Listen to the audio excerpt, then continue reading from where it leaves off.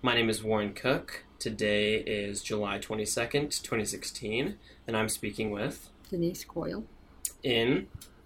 At the Border Inn on the Utah-Nevada line. I've always wondered that. Do you consider yourself Baker? In Baker? Baker's our mailing address, but we get our UPS. We can get UPS from Salt Lake.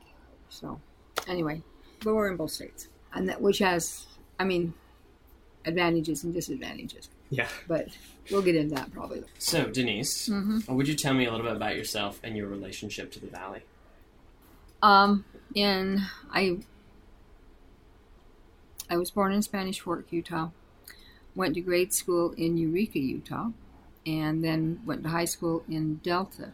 In 1960, my stepfather and mother were traveling to Ely, and there was this little shack here that was for sale, and included the original 3.3 acres of ground. And they bought it, and we came out the summer of 60, and that was before electricity, telephones, TV. Yeah, the rest of the world hadn't got to color TVs yet. But anyway, so I worked out here those 2 summers, and my mother had a newborn the first summer, and she was pregnant the second summer, and she said she would never come back out here again. So the place was leased out for several years, and the man that it was leased to never picked up the option. My first husband thought there was potential here. I wasn't crazy about coming here because I have good memories of when I was a kid here, but I wasn't really crazy about coming back and running a business. But we bought the place in 1977, which is only 39 years ago. So that marriage, running your own business isn't as glamorous as it sounds. It takes a lot of work. And marriage fell apart a couple years after we got here. I left. He left. I came back to pay the bills. And I've been here ever since. So when your parents drove through the Valley, and what was their intention with this little shack, as you said? Well, it was located on the state line, and Vegas was starting to take off. Vegas started growing with Hoover Dam, but that got them to like 9,000 or 10,000. And then about 48, 49 is when the mob went in, when Bugsy went in, and they started the big casinos. So the 50s, there was potential here from the gambling side of it, so. And actually, it's provided a good living. Like both the kids went to college, and we have, on the good years, we can buy new cars, and then on the bad years, we don't. But anyway, it's from a business point of view, it's a tough business to run because of its location. Just because we have a Cisco delivery, but I hauled in over $1,000 worth of groceries yesterday from Salt Lake, and I just came back from Ely with another $1,000 worth of groceries. So my job right now is trying to keep stuff on the shelves. But anyway, is that good enough? What do you remember from those summers you were working here? It was really hot. We had an old swamp cooler in the bar area. There was an 8-stool bar with a rock, like Mariah rock bar, and tile floor with no tiles that matched. But it was hot and the wind blew. But I love my favorite time of day is after the sun goes down, and that's when I would go walking in the desert. And that's my favorite time of day, and I'm a night person, but yeah. So walking through the desert, holding one of my younger sisters, and just walking. I remember a few of the customers we had those years, and then some of them are sort of legendary now, like Don Van Horn, and there's a cook. Art Cook. Probably you don't want to know that you're any relation to him, but he was a character, I'll just pretend I'm not related. I'm sure he wasn't related. He was a cattle buyer out here and rancher. But anyway, it wasn't a bad way to spend the summer, because if we'd been in Delta, we would have been hauling hay and chopping dodder and stuff like that. And Delta's hotter than here. And that time had a lot more mosquitoes and flies than it has now. One thing I like about living right here, I never get a mosquito bite. Would you tell me what about, you said when the sun went down, that's when you started to like... Well, it's a calm time. The wind usually doesn't blow right at sundown. It calms down and then starts up again about 1 in the morning. When you live in single wide trailers with metal roofs, you keep track of stuff like that.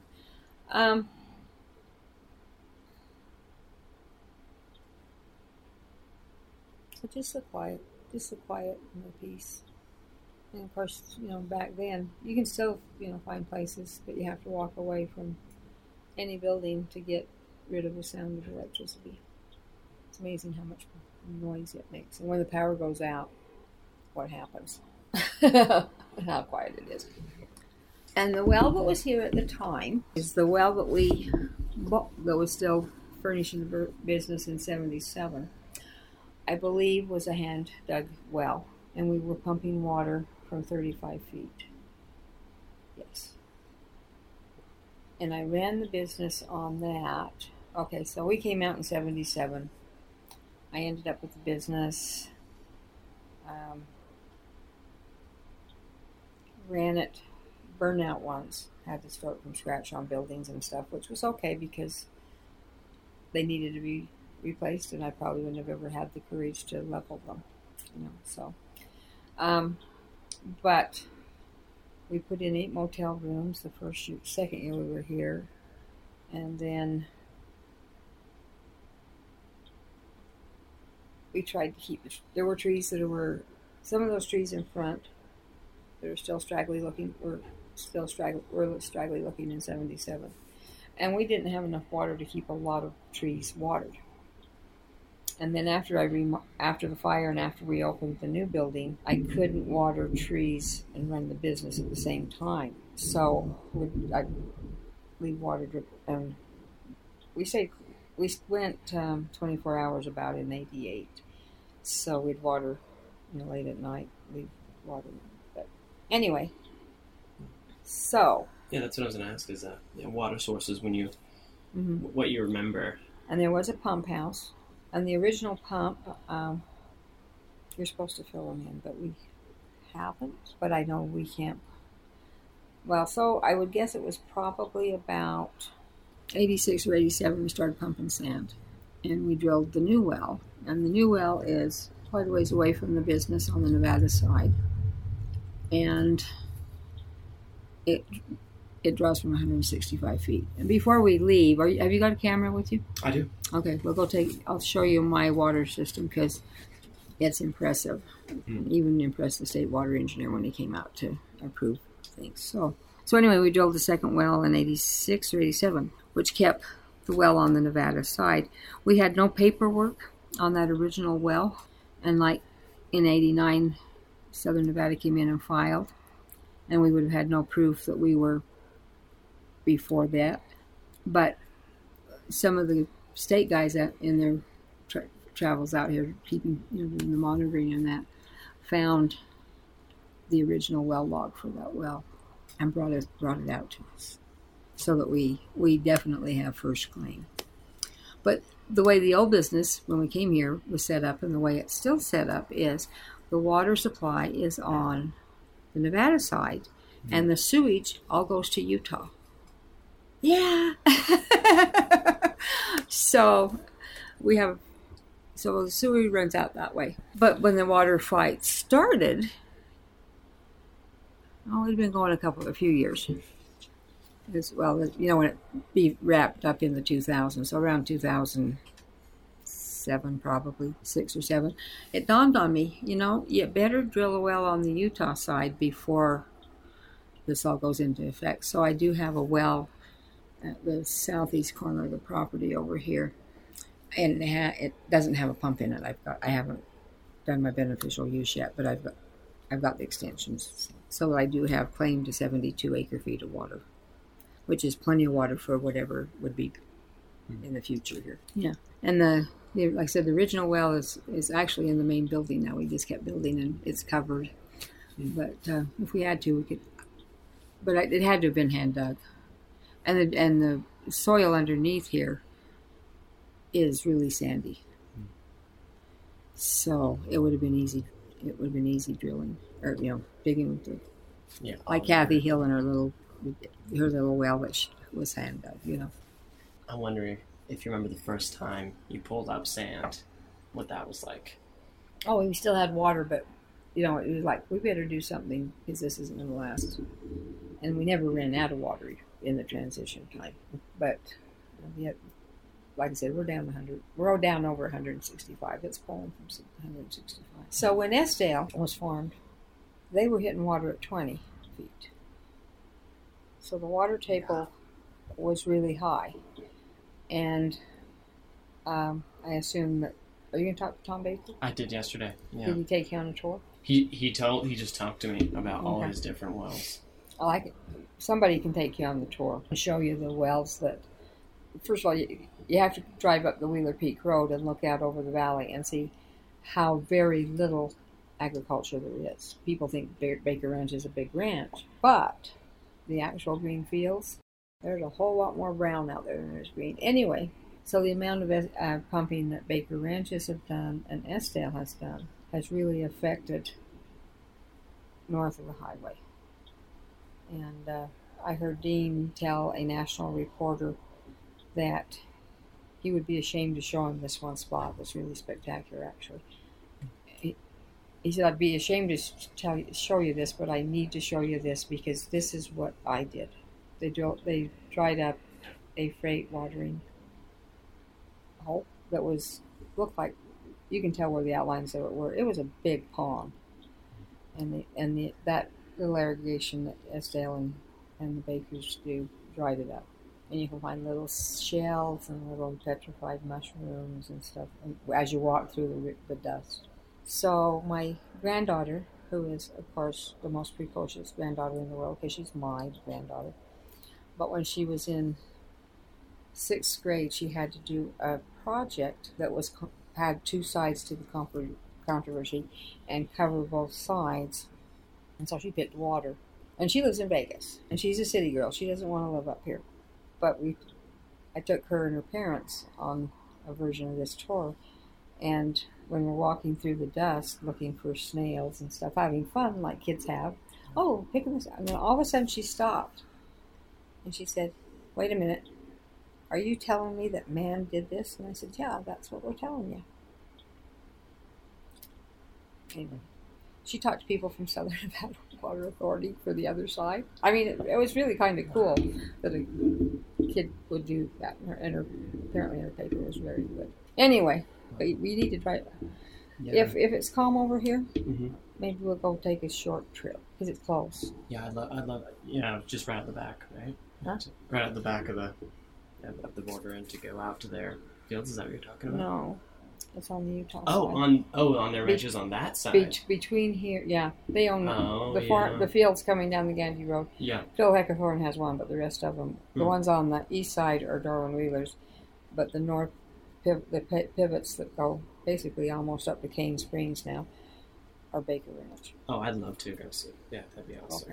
Okay, we can do that. And maybe even before the SNWA filed, do you remember conversations about the water table in the valley? Are people maybe from Baker Ranch and Estelle ever having to, talk about, okay, well, the water table was 20 feet below, like some of us don't first got here. The only thing I really remember is when we decided to go with big tanks, not 500-gallon tanks. So we were putting in 10,000-gallon tanks, and the fear that we were going to hit water to bury them. We didn't, but that we thought we would. We got into wet sand, but we never. And then we bedded in that sand, and it's okay. But that was a concern that would hit the water when we buried our tanks. When the place burned, when you don't have fire departments, or you do, and they're all volunteer and the equipment's all. But it would happen when they were oil drilling in 81, there were drilling crews out on Cowboy Pass, up on Kings Canyon down south, and there were probably 8 or 10 water trucks in the valley, and those trucks provided the water to put the fire out, but there wasn't enough water to stop the fire once the log house caught on fire. So, so from it's sort of a cultural thing. If you have a fire, getting water to it's a problem. So. Yeah, I didn't know that they were looking for oil out here in the 80s. That's yeah, they did in the 50s too, and they capped some of all these wells have been capped. Of course, they never find anything. It's like the gold mines. Because your parents bought this property here, first of all. I remember. Do you remember any of their conversations about water here? Mm-mm. Really? No. Or how they talked about it? No, but it was in '60, and there was a lot of talk about the nuclear testing and the fallout. Oh yeah, the Dugway Proving Grounds and all that. No, Nevada test site. Oh, okay. Because the prevailing winds come from the southwest, and they were doing above ground nuclear testing, and every time the wind blew stuff up here. And there were lots of conversations about that. That was the controversial thing then. And was it going to kill us off? And it hasn't, everybody, but the downwinders are getting their money. And I have a hypothyroid, and three more sisters have thyroid problems. And thyroid cancer is the most common result of too much radiation. None of us had cancer, but we've been on meds forever. Well, I guess moving into today, I'm curious, what's your favorite water source in the valley? Oh, that would be probably the creeks off the mountain, Baker Creek, Lehman Creek. Why is that? Because they're peaceful. And they flow. And they flow year-round. Baker, Lehman, and Snake. Strawberry dries up. And it's too bad Daly's alive, but she would remember her parents talking about it. But in the 30s, Dust Bowl time, Baker Creek dried up. And that was the only time in anybody's memory. Now, I don't know what John Sims and those people would say about like Hendry's or Smith. And the flows on the warm springs at Gandy, everything I've ever heard is it's a constant flow and they don't know where it comes from. And so drought doesn't affect it. Heavy water years don't affect it. And that's a precious little spot. So it's always fun to go up there, but it's usually a hot day with all the dragonflies flying around. I guess we've already covered this, but what sources of water you regularly use in the valley today? And would you say that's your well? It's a well. And when we doubled our floor space on the building. First of all, in 2001 and 2, I finally got, the original property was 3.3 acres, and we had used that up. And I was trying to get land from BLM, and it was just like hitting a brick wall. But that's another story, but it's kind of fun. But I met the national director of the BLM. So this was in 2001, so it was still Clinton. And the head of the BLM was Pat Shea from Salt Lake City. Have you heard of him? He's around. But I met him at a conference, and I said, I need land, and I can't get the local offices to do anything. And he said, write me a letter. So I wrote him a letter, and about 2 months later, I had 28 more acres on the Utah side. And then I went to Ely to the BLM to get a firewood permit for my son. And the guy in Ely said, how was that meeting you went to in Seattle? I said, oh, it was great. I got to meet Pat Shea, and guess what? I have land on the Utah side now. And he goes, why aren't you talking to us? I said, I am. Go look at your files. A couple months later, I had another 28 acres on the Nevada side. The only way to get things done is to go to the top. Yeah. I preface it by Pat Shea was head of the Utah Democratic Party and a Clinton appointee, obviously. So I started the conversation with, hi, Pat, I'm a Utah Democrat. But, so that's how we got additional land. Then we needed more water, and the first thing we did is added the RV park.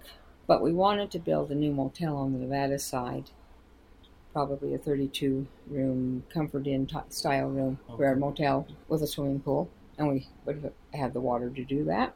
We didn't have the money. we couldn't make it work on paper for the motel, but we did the RV park, but we oversized everything so that we can double the size of the RV park and we can add a 32-unit motel if we want to. So there's potential. When we started trying to pencil out the feasibility of the motel, and at that time we wanted, a national chain that had the reservation system. And we were talking to Travelodge, who had the most generous franchise agreement.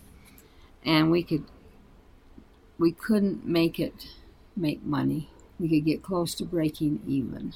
And I said, we're not going to go broke. Had we done it, we would have gone broke after 2008. 2009 would have done the same because we didn't have deep enough pockets to carry it through. So instead of doing that, then it was 2008 when we doubled our floor space over here.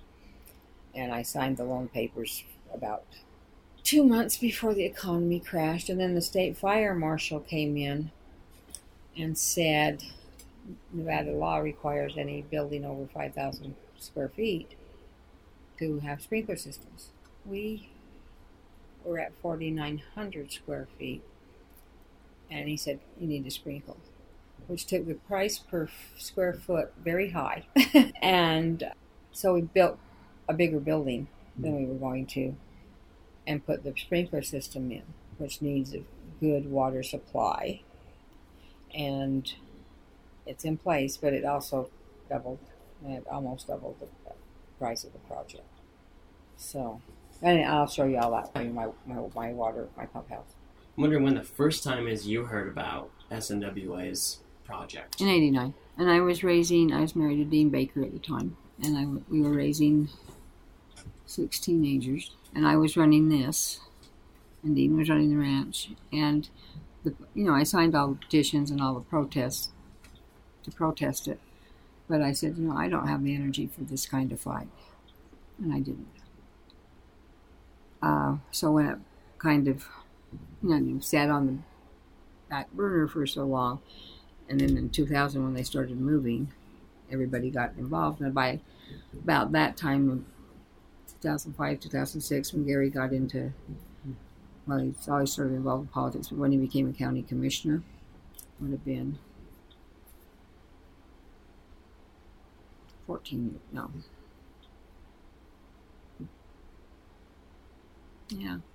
years ago. So he's been on the commission. He's been the lead commissioner on the water fight, and he's been on the water advisory committee for all those years. So the political stuff of it, he's much more in tune with, but that all takes time and energy. And so I have been staying here while he goes to meetings, and I just tell people I'm the cheerleader for the water fight. I like the politics of it and the science of it. I mean, we're pretty knowledgeable about the science. I mean, the hydrology and the biology. I never knew that a greasewood was a phreatophyte until a water fight, and I know how to spell phreatophyte. It has 2 pHs in it. So we are much more with Valley. Well, you probably know this, but I mean, when people come in from outside, from Southern California or from the East Coast, they think that the people that live out in places like this are idiots, stupid. They don't realize that they can read books and think. And Southern Nevada had that attitude. That we're a bunch of hicks that we'd take the money and run. So anyway, when they have meetings, I cook the food and feed them and pass out brochures and answer tourist questions about when they see either the bucket or the pipe. They move around. It's the pipe right now, right? Yeah. People ask questions about them. We have conversations, and I hand them out literature, and if they are really interested, the donation envelope. So I'm a cheerleader. That's my role. I've written a couple letters to the editor. I've gone to a couple of state water engineer meetings, but I'm not part of the board for the water network. Abby, Gary. It's too bad Rose Strickland is in Reno. You think Abby's got an interesting mind. Rose can sit through state water engineer hearings for 3 or 4 days and sit down and write 3 or 4 pages of coherent what happened. That seems like a theme I've heard, that you talked about what the Southern Nevada Water Authority was expecting when they came out here. They thought money, the Vegas culture is just all on money. And it worked in Spring Valley after the 89. Some of those ranches changed hands because people could see the handwriting on the wall and said, there's not any future here. Over on this side, the Bakers and Cecil and Oakleberry's down at the south end of the valley at Big Springs said, we're not selling. Probably Dean and Ray are probably the two grumpiest of all the grumpy ranchers in the world, and they just don't want to talk to you. And what they have between them would be over $100 million. Dean was offered $40 million. So in Spring Valley, the first person that sold, and her name was Fern Hardback. Her husband had died. She's in her 70s. She might be in her 80s now. Her husband had died, and she didn't have any sons that would be able to take over, and so she was the first one that sold. And it wasn't really a ranch; it was a farm, and she got $4 million for it, which is they paid about twice as much as anything in that valley was worth. And the first time I ran into Fern in the grocery store, I went up to her and I said, "Hi, Fern, I'm so happy for you." And she said, "You are? Don't you guys over there hate me?" I said, "Hell no! You take that money and you spend it." But no, you can't blame people for taking. Anyway, but the other ranches, the Swallow ranches, and they were ready to sell. Kirkby sold. The last one to sell was probably the Shoshone Ranch, but the Eldridges never sold, and now their ranch is really worthless because there's nothing going on in Spring Valley, so they're leasing everything out. And the Cleveland Ranch, which is owned by the church as part of the welfare farm, and they didn't sell. But then they were not here in 89.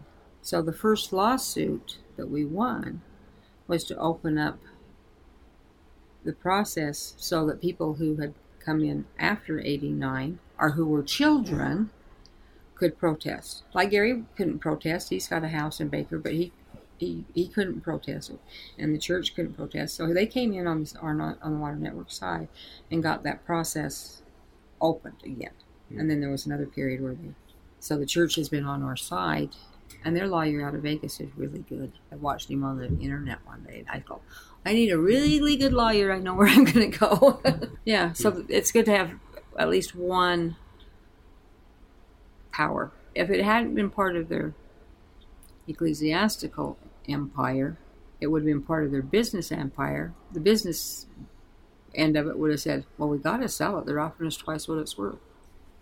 Why do you think that the Snake Valley, things went so much differently here, than Spring Valley? Well, first of all, there's more people here. Okay, in Spring Valley, there's not actually a community of any group. There's the ranches every 5-10 miles up and down the valley, but not a sense of community. And those first meetings in 2006-07, when the valley started getting together, and I knew most of the people, but Baker people didn't know the Calliope people and all that, So it was good for the valley just on a social level to get to know each other or meet the people they'd heard about like Cecil.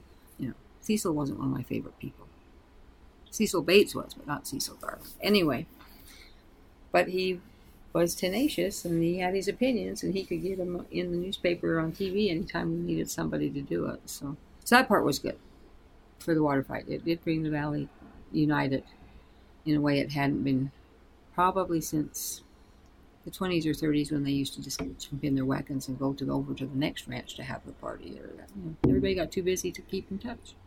It must be an interesting process to see. No, it was fun. It was good. Okay, so you mentioned people coming into the border, and I'm imagining, from all over, and they probably, they see the banner, and maybe you're at the register, and they say, like, hey, what's going on? Yeah. How do you respond? Well, I say, we're fighting Las Vegas. I say all 100 people of us with our little meager resources are winning the court cases right now. And I always say that our legal team is obviously very brilliant, considering they have 18 in-house lawyers and every hydrologist in the West, except the one that we have hired. His name's Tom Myers. Worked for Southern Nevada Water, so they couldn't come to work for us because we had inherited conflict. So we have Tom and a retired guy from the USGS who probably is just about lost his brain power. But he testified at a state water engineer hearing, and I watched him on TV or on the internet. And he had to be 86 then. And I thought he'll never pull it together. But once he got up there talking about his water, he was just... And then you go, and by the way, Tommy was right about that. You should read Tommy's study. So that's, we've had that and the legal team, and I explained all that. And I said, but it's the 100-year war, and we're going to be fighting it. Our kids are going to be fighting it. Grandkids. Why do you think people stick it out? The people, okay, so you've got the 7-generation families that are here, who really probably couldn't function very well in the rest of the world. I mean, they're good people and all that, but, they go to the cities and they say it's crazy, and they want to come back. So, like the Bases and the Sims, and I don't know how long, from the 50s? Generations, yeah. Yeah, well, and then, like, the Gonders, they're 7 generations. Huckleberries have been out here for 7 generations. It's part of who they are. And the people that have moved in, let's say, since the 70s, when there were... So Esdale, when Partone, when Esdale came down, people who chose to come out here and fight and try to achieve a lifestyle change or religious reasons want to be here. And the people up on the mountain at the home farm, they were hippies, and they wanted that back to nature stuff, and that's why they came. The ones that are still here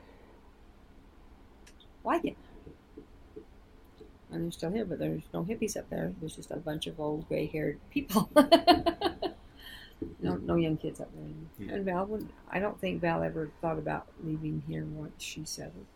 Her brother did, but that was because his wife wouldn't stay. A lot of these groups, if they haven't been here for 7 generations, they chose to be here. Chose to be here knowing it was going to be a tough. It's not easy living here. It doesn't matter who you are. I mean, you got the drives to deal with. You have the no medical care. You have the school is working really good right now. But my kids, until Estelle had the high school, our kids were boarding out to go to high school. Yeah. So working with the community that way has been having the schools working together has also been good for the Valley community. Okay, so when I was a kid growing up in Eureka, there was no swimming hole. But I remember going down to the Goshen Springs to swim. I never learned to swim really good, so, because there was no water. Mm-hmm. But Gandy would serve that same purpose for out here, People that never get to town to go to a pool would be down at Gandy. Not deep enough, or not enough water to swim in, but at least to cool off in. Yeah, that's where Ed told me he learned to swim in Gandy Warm Springs. Yeah. How? That much water. Maybe it was a bigger hole. I mean, yeah. Anyway, yeah. I mean, so as knowing that water was important, I mean, you can't swim if you don't have water. When you're a kid, that's really important. Yeah. So, anyway, I'm trying to get back to water.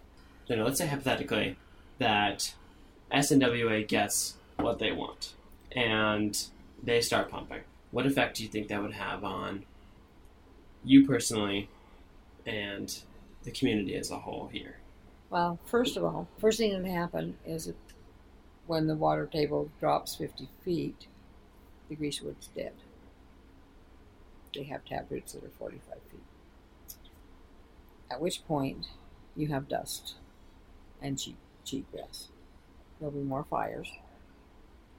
There will be more dust. People will not want to travel through this during the summertime with the hot dust storms. And they will be there. I mean, not this winter, but the year ago when we had no winter, I mean, the dust on that end of the valley, it's been just desertified, and there's more and more dust. What we've done to it ourselves has created more dust. And I don't remember what year it was. It was about, well, it was when we were doing,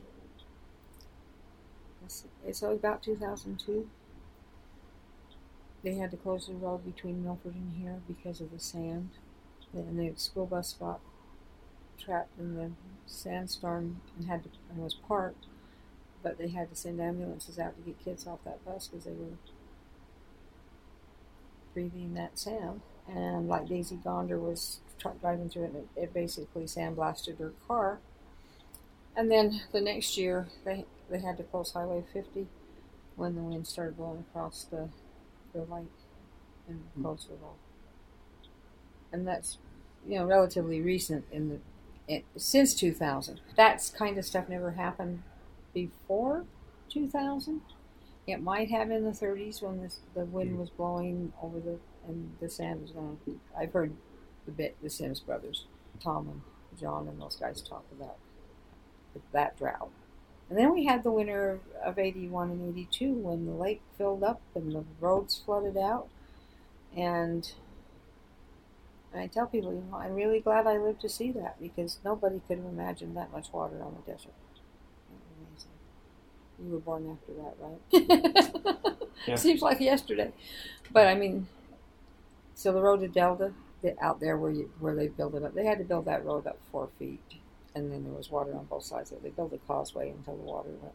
And there was water everywhere. To get to Delta at one point from Baker, you had to go to Milford, over to Beaver, up to Nephi, headed towards Leamington, but before you got to Leamington, you had to turn towards Dog Valley, which is the Eureka sign, and then come in on Highway 6. It was about over 300 miles to get to Delta. We only did that once that summer, but to get around the water.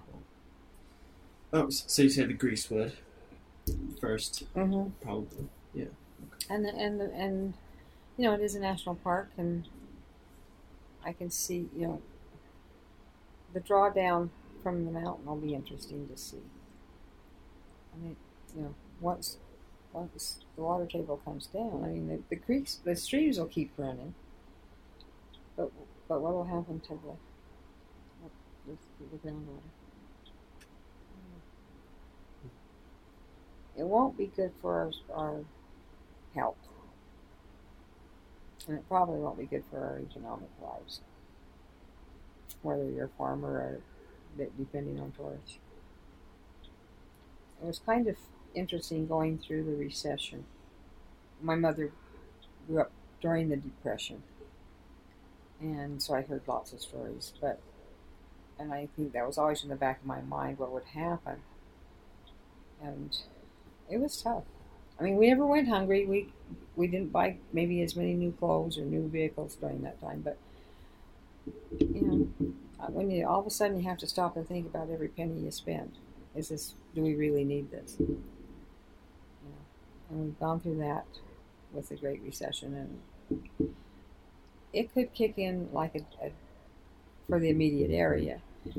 And one of the groups that's been fairly vocal is that group of physicians from Salt Lake City. There's a doctors group, something for a safe environment. Physicians for a safe environment. And the lake sand, the alkali goes to Salt Lake. The dust from here would go to Salt Lake. And one of the points that they brought up because it is part of what was the history of here, one of the points brought up in the environmental impact statement hearings was, you're going to be digging up all this to bury pipes. How much radiation are you going to be digging up?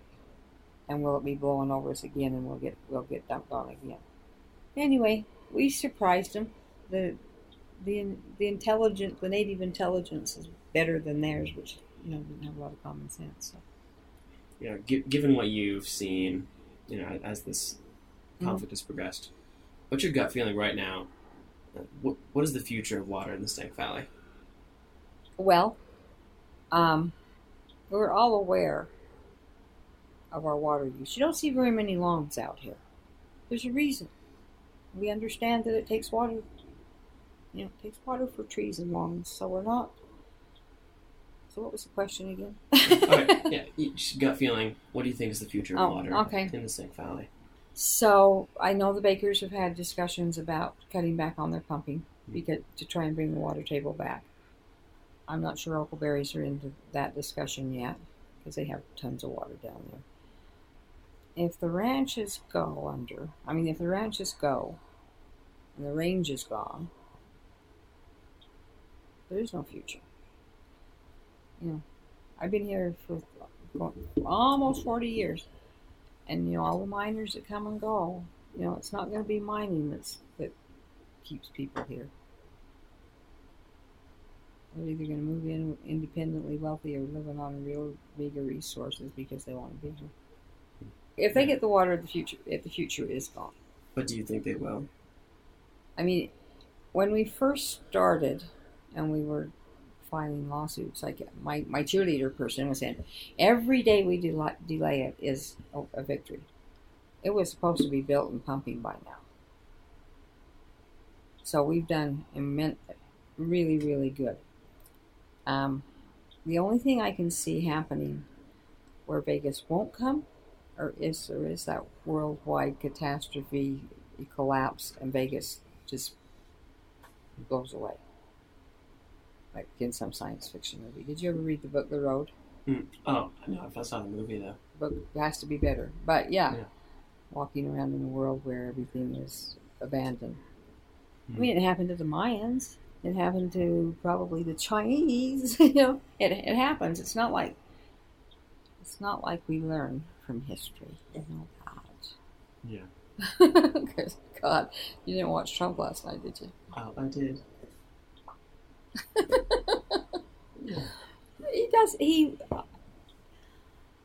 He only gave one concrete example of how to get something done. When you say, I will do this, he never mentioned Congress once. He did say he would do everything in his power to overthrow what Johnson did, that, religions lose their nonprofit status if they do politics. Oh, yeah, do away with that.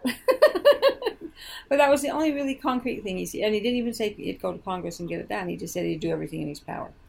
He never told us one thing about how to get it done because he hasn't got a clue how to do it.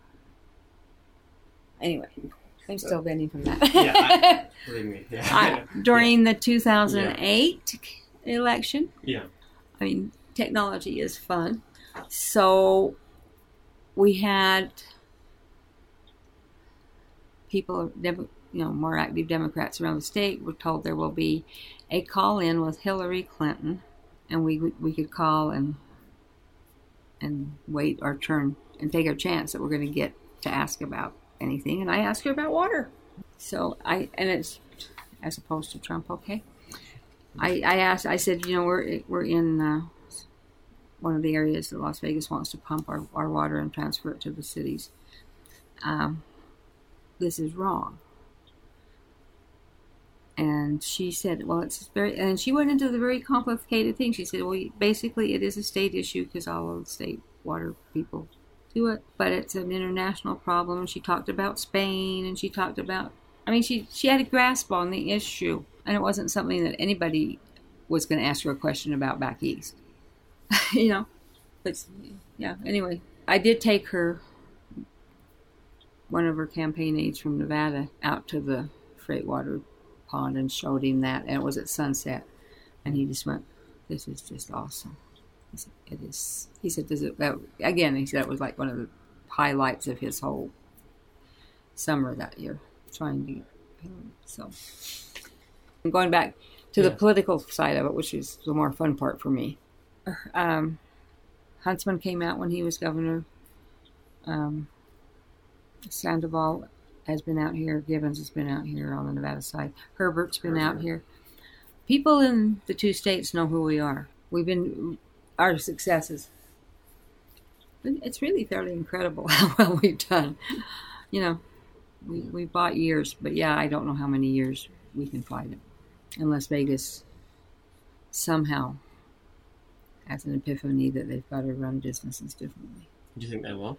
No. Is there any clue that they will? Did they learn anything from the recession? No. No.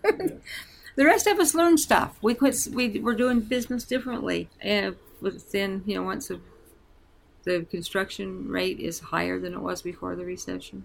There's empty buildings sitting empty, but they're going ahead building more buildings.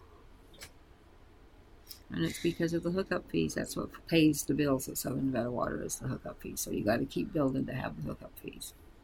How has this project changed the way you think about water? Well, before 2000. Anyway, when we get political discussions going out here about different things, I'll say, I grew up in Eureka, Utah, a mining town. I'm not inherently green. I think research is, jobs and having the resources are important. It has made me more of an environmentalist. I get mixed. But I saw what IPP did for Millard County. You got to have jobs. You got to have something to keep the kids here. So if there's not going to be another power plant, but if there's more wind farms and more solar farms and that, it won't create quite the jobs, but at least it won't be so intrusive. I don't know. I'm more of an environmentalist. I never was interested in free fights. I thought Grease Woods were. I said, people, grew up hating that stuff because you had to go chop it down and it's sticky. And I go, all of a sudden we just learned to love our free out of fights. Really. Why is that? Why do you think you've become more of an environmentalist? Well, because I'm seeing the connections between nature and the economics of folly of down there. I'm in the same business, so I shouldn't be. But, and the fact that we don't learn. So. What has this experience taught you? Or what's the takeaway, from this years of now? Being engaged? One of the takeaways, and even though I have all sorts of mixed feelings of him as a human being, one person does make a difference. And 50 people together can make a bigger difference. And you get up to 100 people, you can keep them away from the door. But, for how long, I don't know. And another takeaway, we don't ever learn. We don't ever learn.